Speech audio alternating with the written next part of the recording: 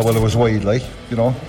I don't know how many thousand people were here. I'd say every one of them thought it was wide except the umpire. But anyway, sure, look, that's what happens when when you weigh grounds, you don't tend to get breaks. Subscribe to the OTBGAA podcast feed wherever you get your podcasts. Off the Ball Daily. Welcome to Wednesday's Rugby Daily. My name is Richie McCormack, and on the way we hear from Ireland captain Jonathan Sexton as he responds to Warren Gatland's claims of regret for omitting him from the 2021 Lions tour.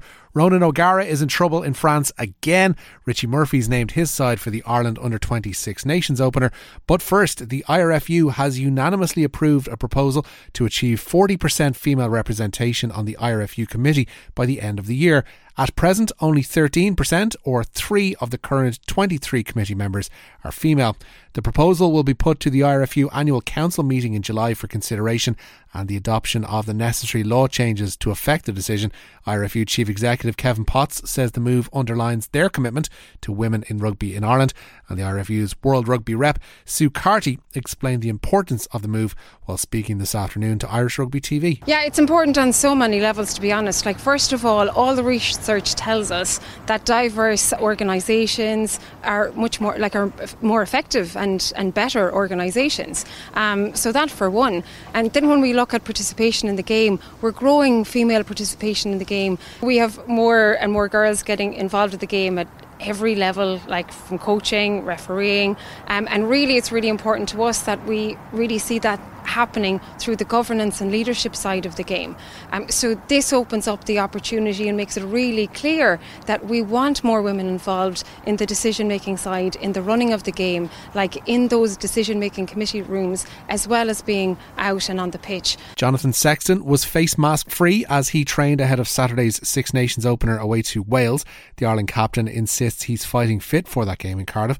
Sexton has also responded to Warren Gatland's claim that he regrets not bringing him on the 2021 Lions tour to South Africa. The recently restored Wales head coach says Sexton has proved him wrong since that tough call, commending the way the out half has led Ireland. Sexton was asked today if he had any response to Gatland's comments. I'd say he hasn't gone into you'd have to ask him, but that's gone now, isn't it? It's something that you never get back, which is why it hurt so bad at the time. But people make their decisions. At the time, they probably make them for what they think is the right reason. So you can't hold. I met him at the launch. There was no animosity or anything. It was shook hands, said hello. I got on very well with him on the 2 previous tours.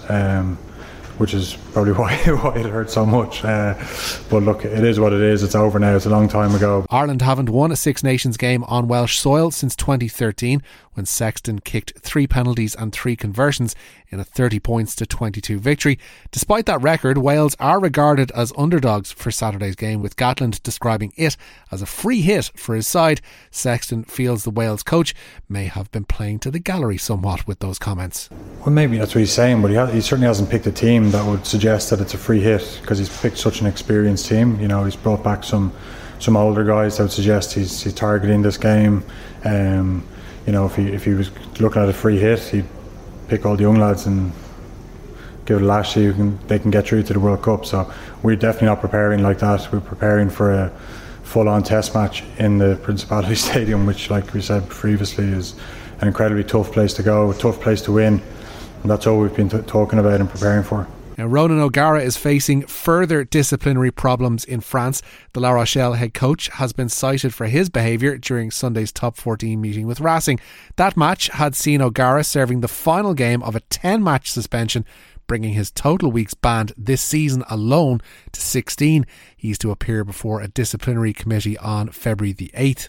5 Irishmen are on the shortlist for the EPCR Player of the Year award following the Heineken Champions Cup pool stages. Josh van der Flaar is in contention to win the award for the second year running, while Leinster teammates Caelan Doris, Gary Ringrose and Jamie Osborne are also among the 15 names nominated. Munster number 8 Gavin Coombs has also gotten the nod. The shortlist will be narrowed down to 5 following the Champions Cup semi-finals, and players not shortlisted who impress in the knockout rounds can still be considered. 3 members of last year's Grand Slam winning team have been named in the Ireland side to face Wales in Friday's Under-20 Six Nations opener. Second row, Diarmuid Mangan and Conor O'Tierney both start as does Ulster's blindside flanker James McNabney.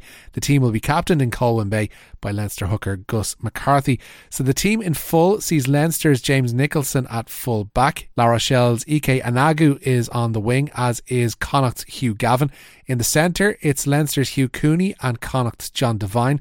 Leinster's Sam Prendergast is at number 10 with his provincial teammate Fintan Gunn at scrum half. There's an all-Leinster tight five with George Haddon, Gus McCarthy and Paddy McCarthy making up the front row. Mangan and O'Tierney are in the second row. James McNabney is on the blind side, Ruan Quinn is on the open, and Munster's Brian Gleeson takes his place at number 8. And finally, some good news from England. Worcester Warriors have new owners at last. The English club have been in administration since September, when they were suspended from all competitions, having fallen into financial disarray. But administrators have today come to an agreement with the Atlas Group, which is fronted by Jim O'Toole and James Sanford. It means the Warriors are likely to resume life in the English Championship next season. Meanwhile, the RFU has offered Worcester Warriors women and Sale Sharks women places in next season's Allianz Premier 15s. It will bring the number of teams in that league to 10. That's it for today's Rugby Daily. Don't forget to subscribe to the OTB Rugby feed to get all of your rugby news and podcasts first. My name is Richie McCormack, and I'll have more Rugby Daily for you tomorrow. Thanks for listening.